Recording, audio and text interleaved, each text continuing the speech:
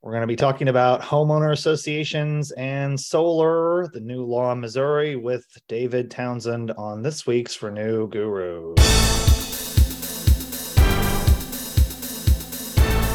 Hello out there in podcast world. This is Renew Gurus, your source for all things energy policy and politics in Missouri and beyond. I'm Executive Director of Renew Missouri, James Owen, coming to you live on tape from my undisclosed location here in West Columbia.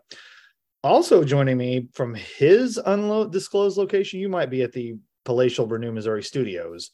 Philip, where are you today? I was, but I am currently in a secret location that I can't disclose. Okay. You don't have to tell me that you were at the office today, Philip, if you really weren't. That's okay. I'm on parental leave. What am I going to do? Philip Forsica, producing, running the boards for our podcast. Hi, Philip. How's it going? Good. You've already talked too much on this podcast, so we're going to get to our guest. This man... Yes, I'm sorry, Philip. We always like to pick on you, don't we? This man, David Townsend, who is the, help me with your title. Are you the CEO of Agents Title Insurance? Yes, President and CEO of Agents National Title Insurance Company.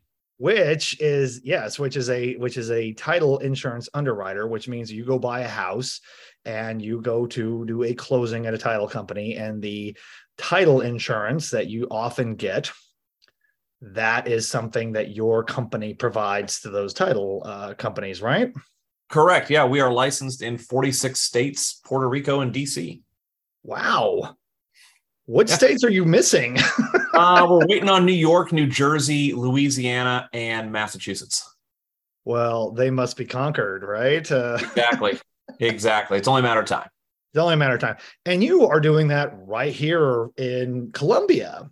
Yes. All of that work. I founded the company here in 2005. We were licensed in Missouri in 2006 and have grown from there. Yeah. And you are a lawyer by education and by experience. You went to the University of Missouri Law School. Yep. I think if I'm going to do it right, you went there from 97 to 2000. Is that right? That is correct. And before that, you were at Drury College. Yep. In Springfield, Missouri, which is where you and I met. Uh-huh. And somehow with all of that, I ended up meeting your wife's sister, and then she and I ended up getting married. Exactly. So we are family. We are brother-in-laws, which who knew that was going to happen back in 96? But it sounds like a good ABC sitcom from 1982. Yeah, it would be. Hopefully not like Gordy's Home from the movie Nope. Am I right, Philip? Yeah, he's not paying attention. It's okay. That wouldn't be a happy sitcom. Okay. David, you are here because I wanted to have someone on talking about real estate law, because one of the things that some of our Renew Gurus audience members know is we have a new law here in Missouri. It went into effect on August 28th. Dave, do you know why laws in Missouri go into effect on August 28th? This is a fun trivia bit. Yeah, it has to do with it's the end of the session. It's a certain amount of days. And since the governor doesn't, I used to know this verbatim because it is a good trivia piece, but it is when the Missouri Constitution was ratified. Is that it? Okay. Yeah. Okay. Is that it? That's the date? Okay. Now, I think what you're thinking about, Dave, is that the governor has a certain amount of time to sign those bills. Yeah, you're right. Okay. From the end of session. I completed that. Yeah, which so this went into effect on August 28th. It was signed by Governor Parson late June. I want to say June 28th. And it was passed by the Missouri legislature. It is a law that involves homeowner associations and their ability to restrict their residents from putting solar on their rooftop. Now, Dave, let's talk a little bit, because I know we talk about HOA stuff and solar on here, but I don't know a lot about HOAs, not much more than any other former litigator turned burnout lawyer like myself. So kind of explain the concept of an HOA.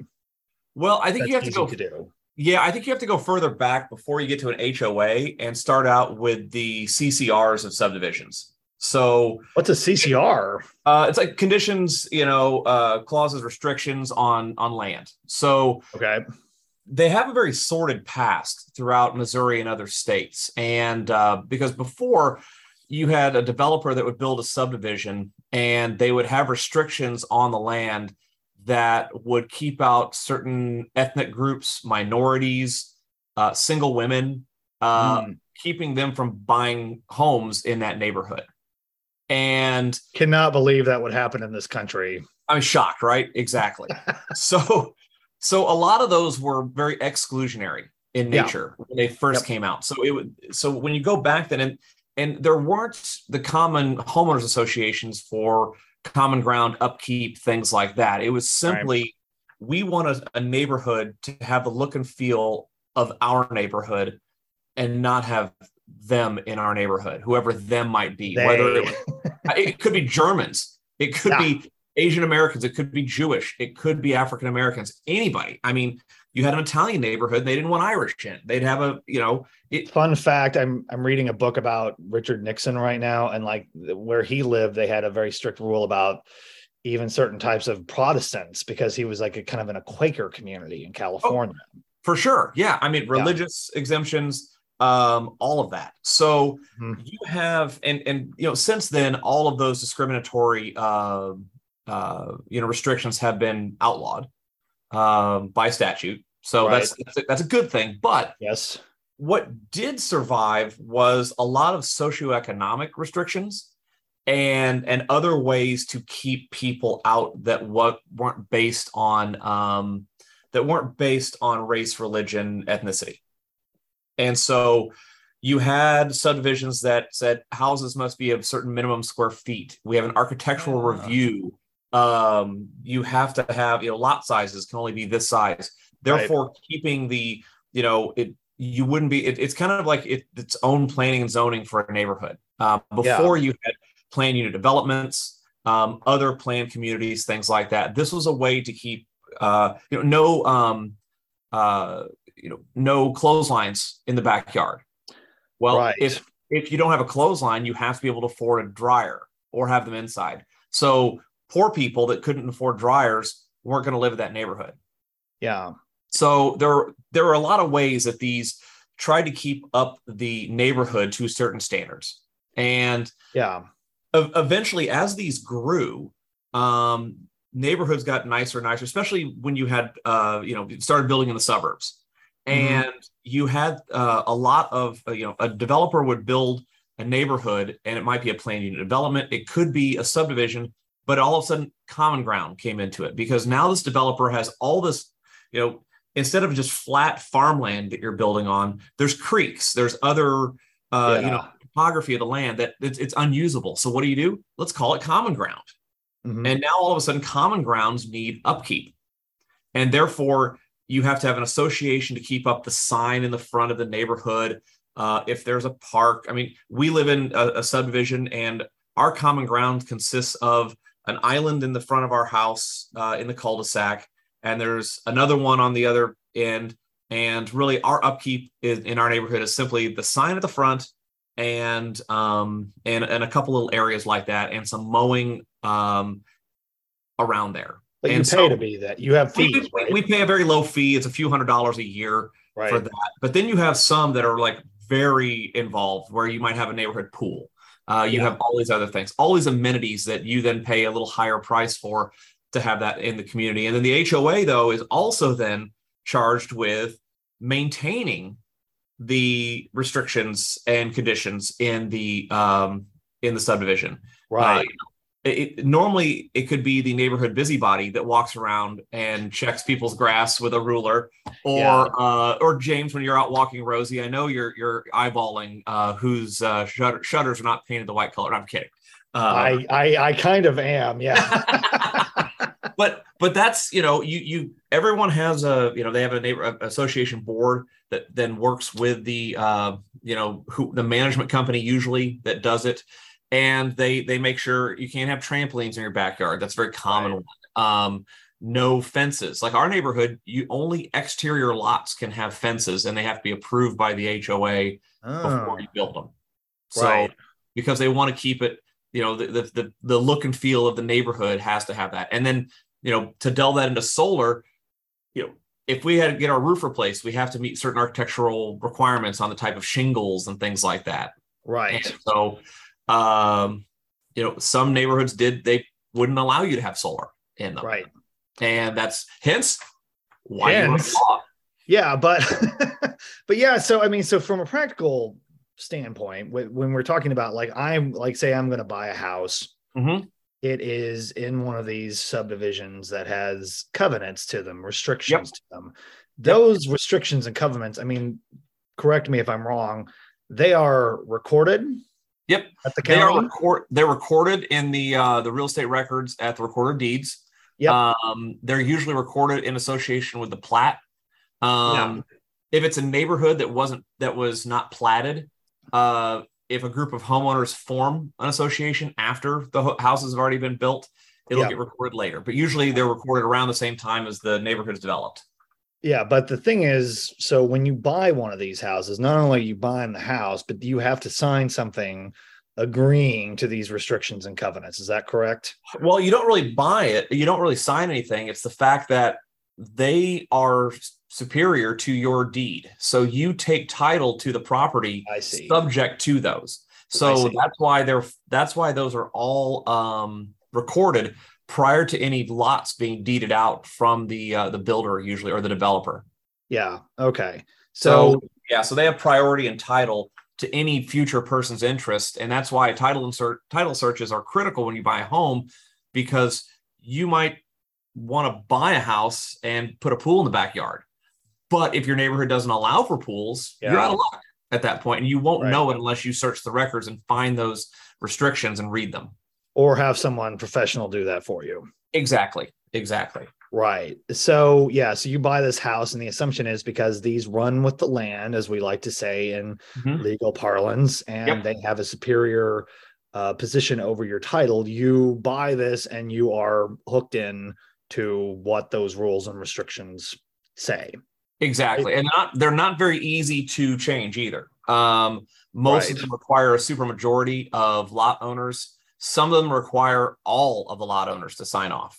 So it depends on how they're written. But normally most of the time it's a supermajority. Yeah. Now, this is going to come up. I mean, this is kind of up later, but I guess one question I had for you, because I know you have a little bit of experience and background with zoning and planning and that sort of thing. If you were to do this, I mean, let's say your subdivision is it in unincorporated Boone County, or is it in Columbia? Where I live? Yeah, where you live. I can see the county from my house. We are one lot away from the county, but we are in the city. You're in the city. So so this is something that comes up some. If you're in an area that's zoned, whether it's a city or a county, and in Boone County, you both have the city of Columbia has zoning, and the county has zoning. Well, I know the county has zoning. Yep. Throw back to a previous Renew Gurus, folks. I believe that was on wind energy, wasn't it? Maybe. Maybe one on solar development coming up soon. Sneak peek. So your covenants and restrictions, do they have to be approved by that zoning authority as well? No. I mean, a lot of the restrictions don't have to be, unless the overall plat of the neighborhood has to be approved by planning and zoning. Yeah. But a lot of the restrictions don't have to be, as far as they don't have to be. And they don't, but they usually, do they say anything about conforming with municipal ordinances or county ordinances, that anything? Oh yeah. That if there's any conflict between, that the ordinances control at that point. Yeah. There's default provisions in there that they can't be, I guess they can be stricter, but they can't be illegal. Yeah. Okay. No. Okay. Yeah, that's right. I mean, yeah, because there's actually case law on that we might dive into in a second. I hope everyone's taking Well, I mean, they've election signs is a perfect example of that. Yeah. So, I mean, they're for the longest time, there are a lot that wouldn't allow election signs in yards. And that's a First Amendment, I mean, that was litigated. That's changed too, I think, hasn't it? There's a law in the books now, a state law. Yes, that says that you can put political signs up, right? Yes, but it took litigation to get there too. So yeah, as sometimes it folks, again, we will remind everyone of our new gurus, the act of making laws and having policy evolve is very slow. Very messy sometimes. Okay, so you have this neighborhood. It, often if there's zoning, they do have to approve that plat, but they don't approve like any of the restrictions or covenants that go along with it. Yeah, those are separate. That's a separate document usually, and that's just up to the neighborhood. Okay, right. And as you were queuing up pretty well before I had to do another segue, sometimes those covenants and restrictions would say no solar.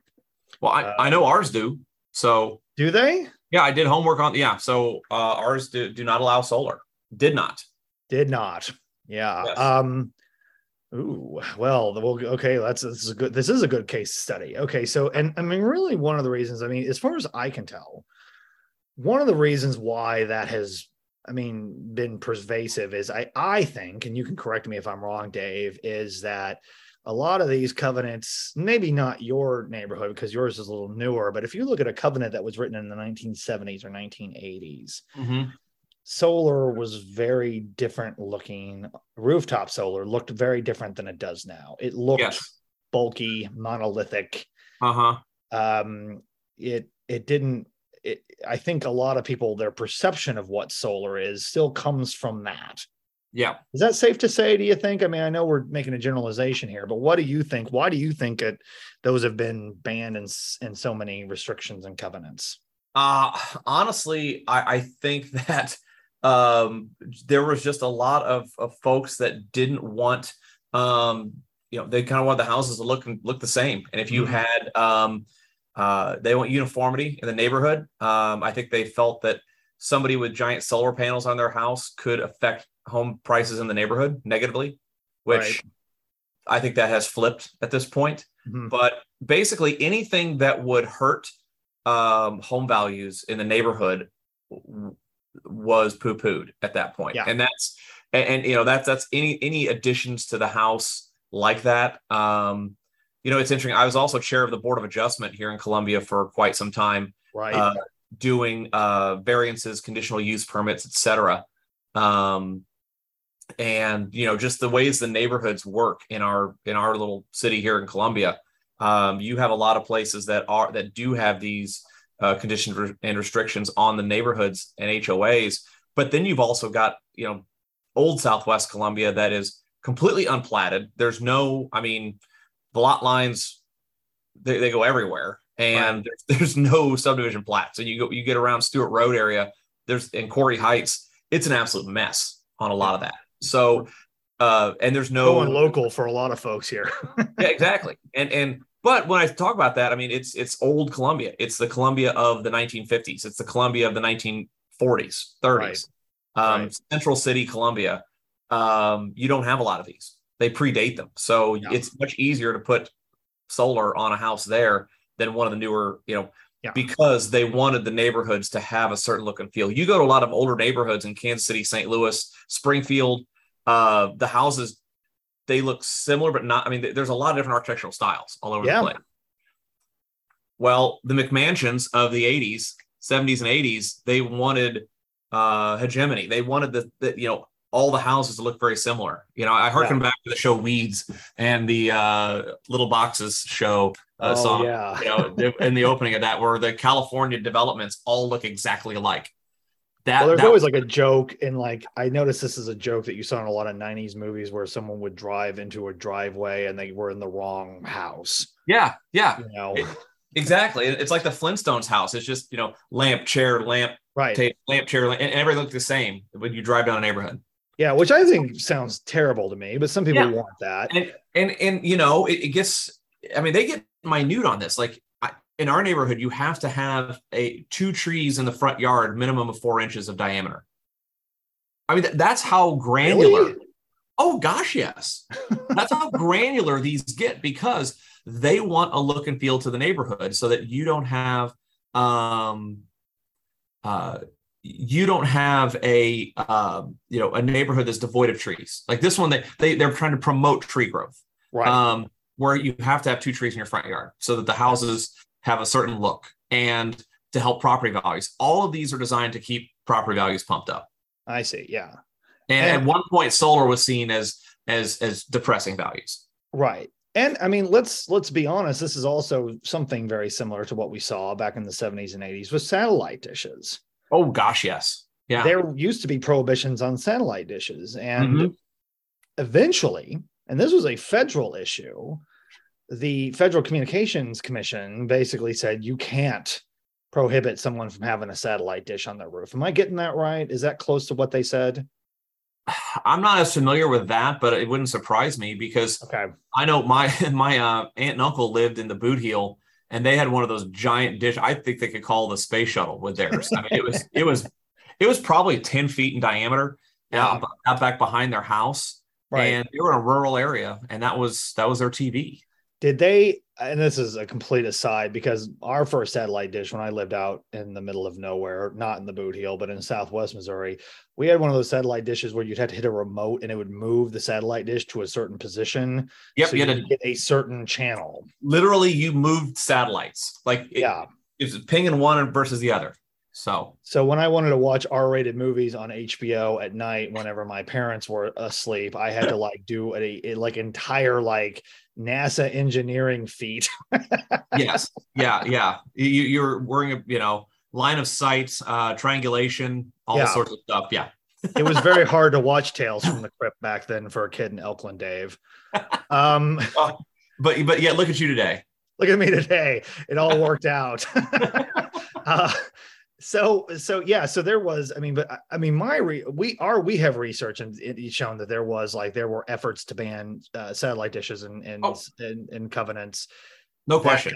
That got kind of overruled at a federal level. Yeah. So HOAs couldn't ban that, but that goes to your point that it was a matter of conformity, trying to make things look alike, that one house wouldn't have back then, you didn't have rooftop solar. You had ground mounted, not solar, satellite. Yeah. It wasn't Dish Network or DirecTV,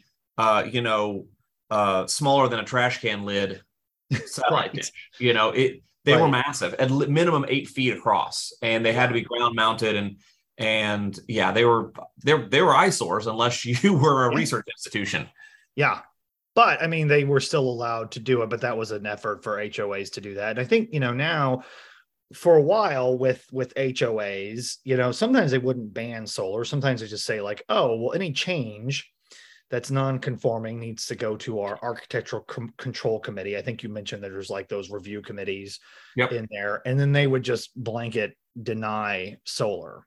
Or they would say get a signature from your neighbors nearby saying it's okay, even though that wasn't in the covenants. And then maybe one neighbor would have some reason not to be okay with that. And then the HOA could say none of your neighbors agreed, so no solar for you. Yeah, exactly. Yeah. And it's kind of interesting. Some of those, you talk about getting neighbors involved. Before you had restrictive covenants that you couldn't sell to certain minorities and folks like that. There are some that have been found legal, though, that put restrictions on sales and rights of first refusal that involve, especially in vacation areas. I know you have some of these in Jefferson County, south of St. Louis, on some lakes where the adjoining lot owners have a right of first refusal to buy your home if you get a contract on it, because, families like to have multiple houses together. Yeah. So let's say I own a piece of property. Let's say I have on a lake house on this lake, and my next door neighbor is selling theirs. I might want to buy that for my kids to have a lake house next to ours, to build family compounds. And those are rights of first refusal that pop up and things like that. So, I've never seen that before. Yeah. So those types of restrictions are also in some of the conditions and restrictions on subdivisions. So there's the way that they limit transfer of title and rights in real estate. They have to be legal. They can't be discriminatory, and that on its face is not discriminatory, because it's not you can't sell it. It's just my neighbor has the right to buy it at whatever you negotiate. And so I see. And so a buyer of that property would buy it subject to that right. And then the title company, you know, the seller has to basically get something in writing from the next door neighbor saying that I'm not going to exercise my right of first refusal on the property. Interesting. I didn't know that.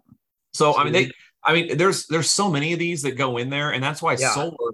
You guys were very wise to do this at the state level, because there's like color palettes. So they'd say you can't paint your house certain colors. You can't have chain link fencing. You can't. I mean, there's, you know, big chain link is not doing this for their constituents, but Renew Missouri is. But big solar. Well, you know, it's funny you mentioned that, Dave, because I actually got into a debate during a hearing last session with kind of a a pro-solar Republican on this committee who was challenging like why this should be considered differently than colors on houses. And for us, the argument I made, and the argument that I think was most persuasive on that, is there is another statute. I think it's 442110. I've had to quote that a lot. That says solar is a property right. Your ability to produce solar is a property right. Now, yes, of course, you can contract that away. As you know, you can contract away a property right. But if you also have, but to me, like that makes solar a more important thing that you can have on your house because there's another statute that protects it. Yep. What do you, that's what was my argument. That's the thing, because technically your property rights go up as well. It's not just the ground, but right. And so now it does like certain neighborhoods, there are restrictions on views as well too. Mm-hmm. Like you can't obstruct a neighbor's view by putting something up if there's like a lake or something like that. Right. I couldn't build an addition onto my house that reached up and over our neighbor's house,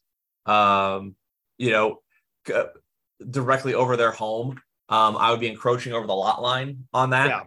Yeah. So technically I do have the right to, have access to the sky on my property. Yeah. But each house, like I had solar come out and give me, their thoughts on it, but my house doesn't face the right direction. So you don't have what we call a solar ready house. I don't, because the pitch of the roof, where we'd have to put it on the front of the house. Yeah. And upper management would not like that. And when you say upper management, you're not talking about the HOA. No, I'm talking about my wife. Yeah. Okay. Exactly. Carrie. Yeah. No, I am. Ultimately now what this law does that's in effect says that a HOA cannot ban solar, but they can have reasonable restrictions. And that was my next discussion on this. How do you work with the how do you work with the HOAs so that those are reasonable? And when will the first court case come from this? Pretty soon, I bet. Because, we also in the law, like this went into effect on August 28th, but it can't be enforced until January 1st of 2023 under the law. So this gives... Because of the text of the law. Exactly. Yeah, because the idea behind that was when that was amended was to give HOAs a chance to change this. Now, we at Renew Missouri have written up what we think would be considered a good covenant to adopt. We have been sharing that with people. We've been doing CLEs on that. In fact, we have 2 more CLEs on this coming out in September where we go over this. And if you are a Missouri lawyer out there, you get an hour of credit for it. And that's kind of something that's basically it talks a lot about, as an example, Dave, you talk about like the street facing roof of your house, which is where you would have to have solar. Yep. In our ordinance, in our covenant, you would say, well, you'd have to have something from the solar installer saying why this needs to be on a street facing part of the house in order for them to approve it. Like that it's impossible to have anywhere else and be effective. Yeah. And basically we say that it's gotta, we point to a standard that's that's kind of generally considered an industry standard that says like, to be effective, it can't reduce what this document says by 10%. So like, if you could say like, well, I could have this on one part of my roof, as opposed to this part of my roof, and it's only going to reduce the effectiveness by 5%, then that's something they would have to do. I know that's a lot of technical stuff, but that does put some onus onto the solar installer to have to like prove that, which I think shows that they're trying to work with the HOA. Yep.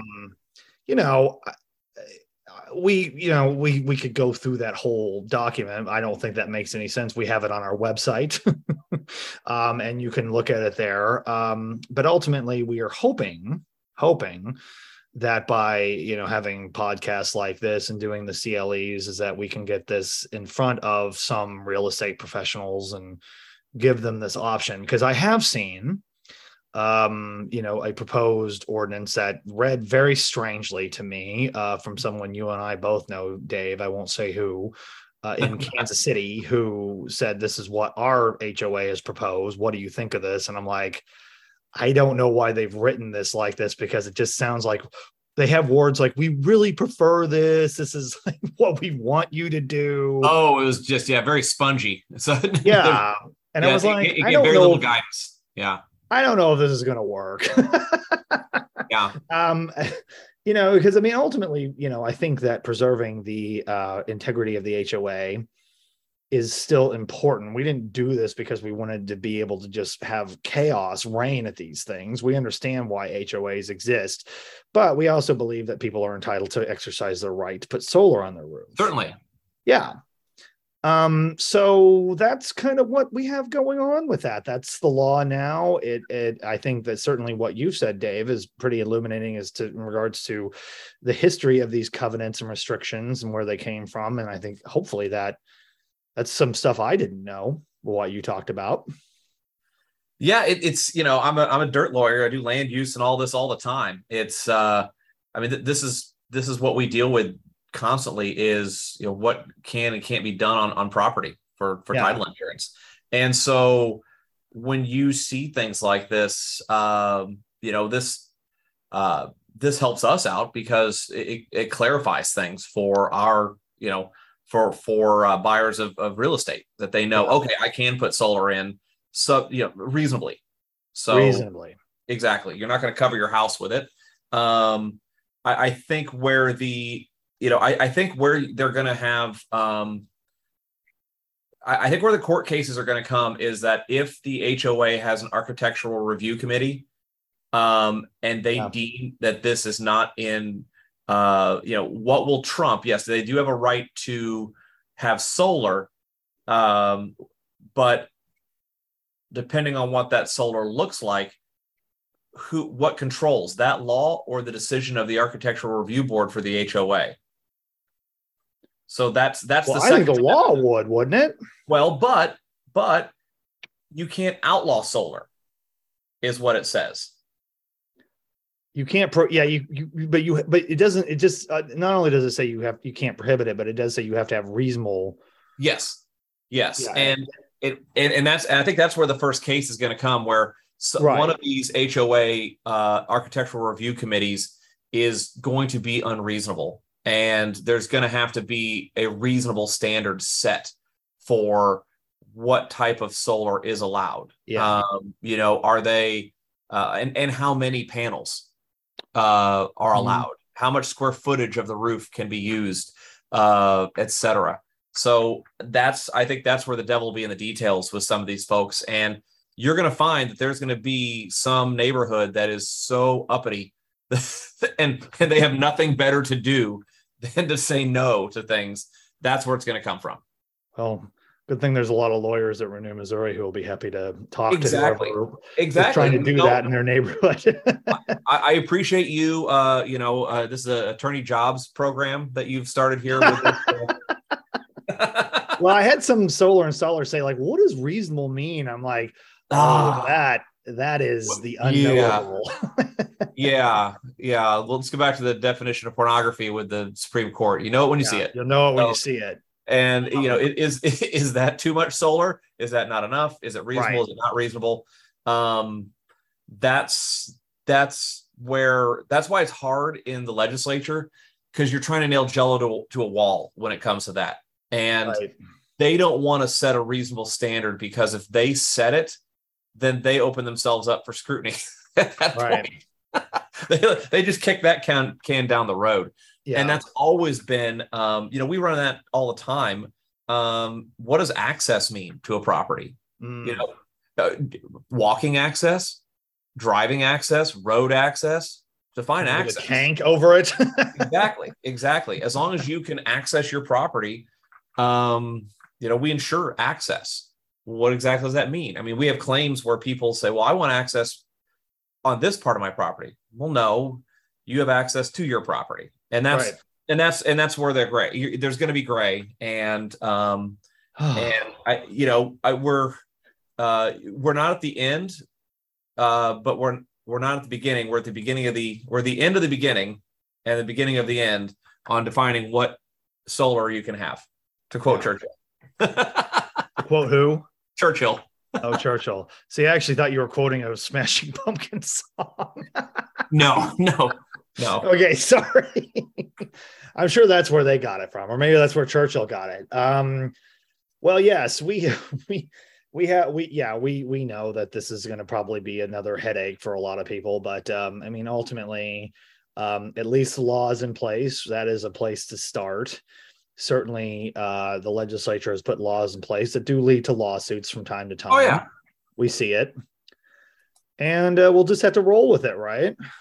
Exactly. But I think it's a great start to have some clarity on what homeowners can and can't do with their property, because that's always been questions, and solar right now, especially with energy prices the way we are, it's critical to do that. And I looked at it. I have an electric vehicle, and I was hoping that I could have that be solar powered and just get off the grid completely. But not having enough of the just not a good space right there for it. So now eventually, if we change where some trees are around our house or do an addition, might be able to increase that roof size, and we'll see. But no, I like renewable energy, and I think it's a good step forward to helping the average person capitalize on this. Now, if we can just get our co-op to get more into solar, that'd be great. Philip, do we have any thoughts on how we can get co-ops to be more renewable friendly? We do. We have many, and we're actively working on it. Stay tuned for that too. All right. Dave, see, I'm just trying to tee up future content for you there. Oh, well, we appreciate that. We appreciate that.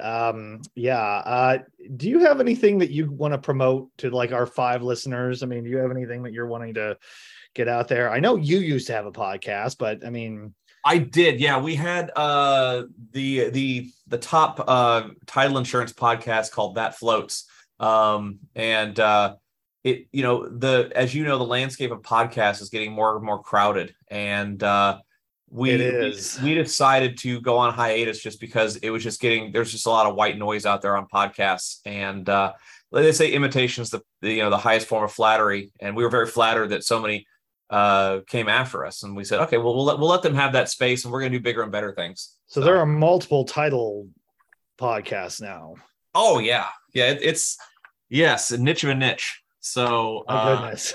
Yeah, but they're all real estate law related and things like that. I mean, that's what we deal with all the time is everything happening, with property rights, everything affecting transfer of real estate and property. And so, what I would do if I want to pitch anything, it's make sure when you buy a home, you work with your real estate professional and get title insurance, because you don't want to accept when you get a warranty deed from the seller, if you don't have title insurance, you're relying on their word that everything's good with the property, and if something happens, you got to sue them. If not, if you get title insurance, all that's taken care of. So, and it's then they'll sue you, or you'll sue them. No, we're pretty good. Our knock on wood, as far as claims go, because not to get too wonky, but title insurance, we have a very low claims rate because we do all the work ahead of time. It's more of a warranty product where we look at the property, And then when it's transferred, you own it subject to those conditions, restrictions, and the new mortgage that you take out. But other than that, that's what we ensure, that you have ownership of the property and that, there's no baggage coming from the seller. Right. This episode of Renew Guru is brought to you by title insurance. Make sure there's no baggage coming to you. Exactly. Get title insurance, Get right? title insurance. We need a mattress sponsor, Philip. We need to have something that we're pitching. I think I could do that, like HelloFresh or whatever. I don't know. Yeah, there you go. Yeah. Well, Dave, I know you're a busy guy. I know you've given us a lot of your time. I appreciate having your insight and knowledge on here to talk about real estate law. I think that'll hopefully be interesting to our Hey, I'd love to come back if you ever want to have me on to talk any other subjects. So yeah, we probably do come. We might. I know that there's some other topics that we've talked about which aren't quite as hot as they used to be, but I think we might have some stuff later on. So I'll be sure to find you. If you ever want to talk the dangers of zoning and real estate searches and how the Missouri Fair Marketing Practices Act can get involved, I've got a doozy of a claim involving an ethanol plant for you. So. Oh, really? Yes. Oh, it is. Yeah. That's interesting. Yeah. It talks about, and this would be very germane to anybody trying to do anything with planning and zoning and making sure you get the proper notice out there, and how it could backfire on certain companies. So, Yep. That is intriguing. I'll just tease that. So, okay. For a future episode. We'll have to have you come back. Dave, thank you. And thank you all for listening. If you like what you heard, subscribe to this on all major podcast platforms, leave a review, and share this on your social media posts. On behalf of Renew Missouri, this is James Owen reminding you to take care of yourselves and each other. Until next time, take care.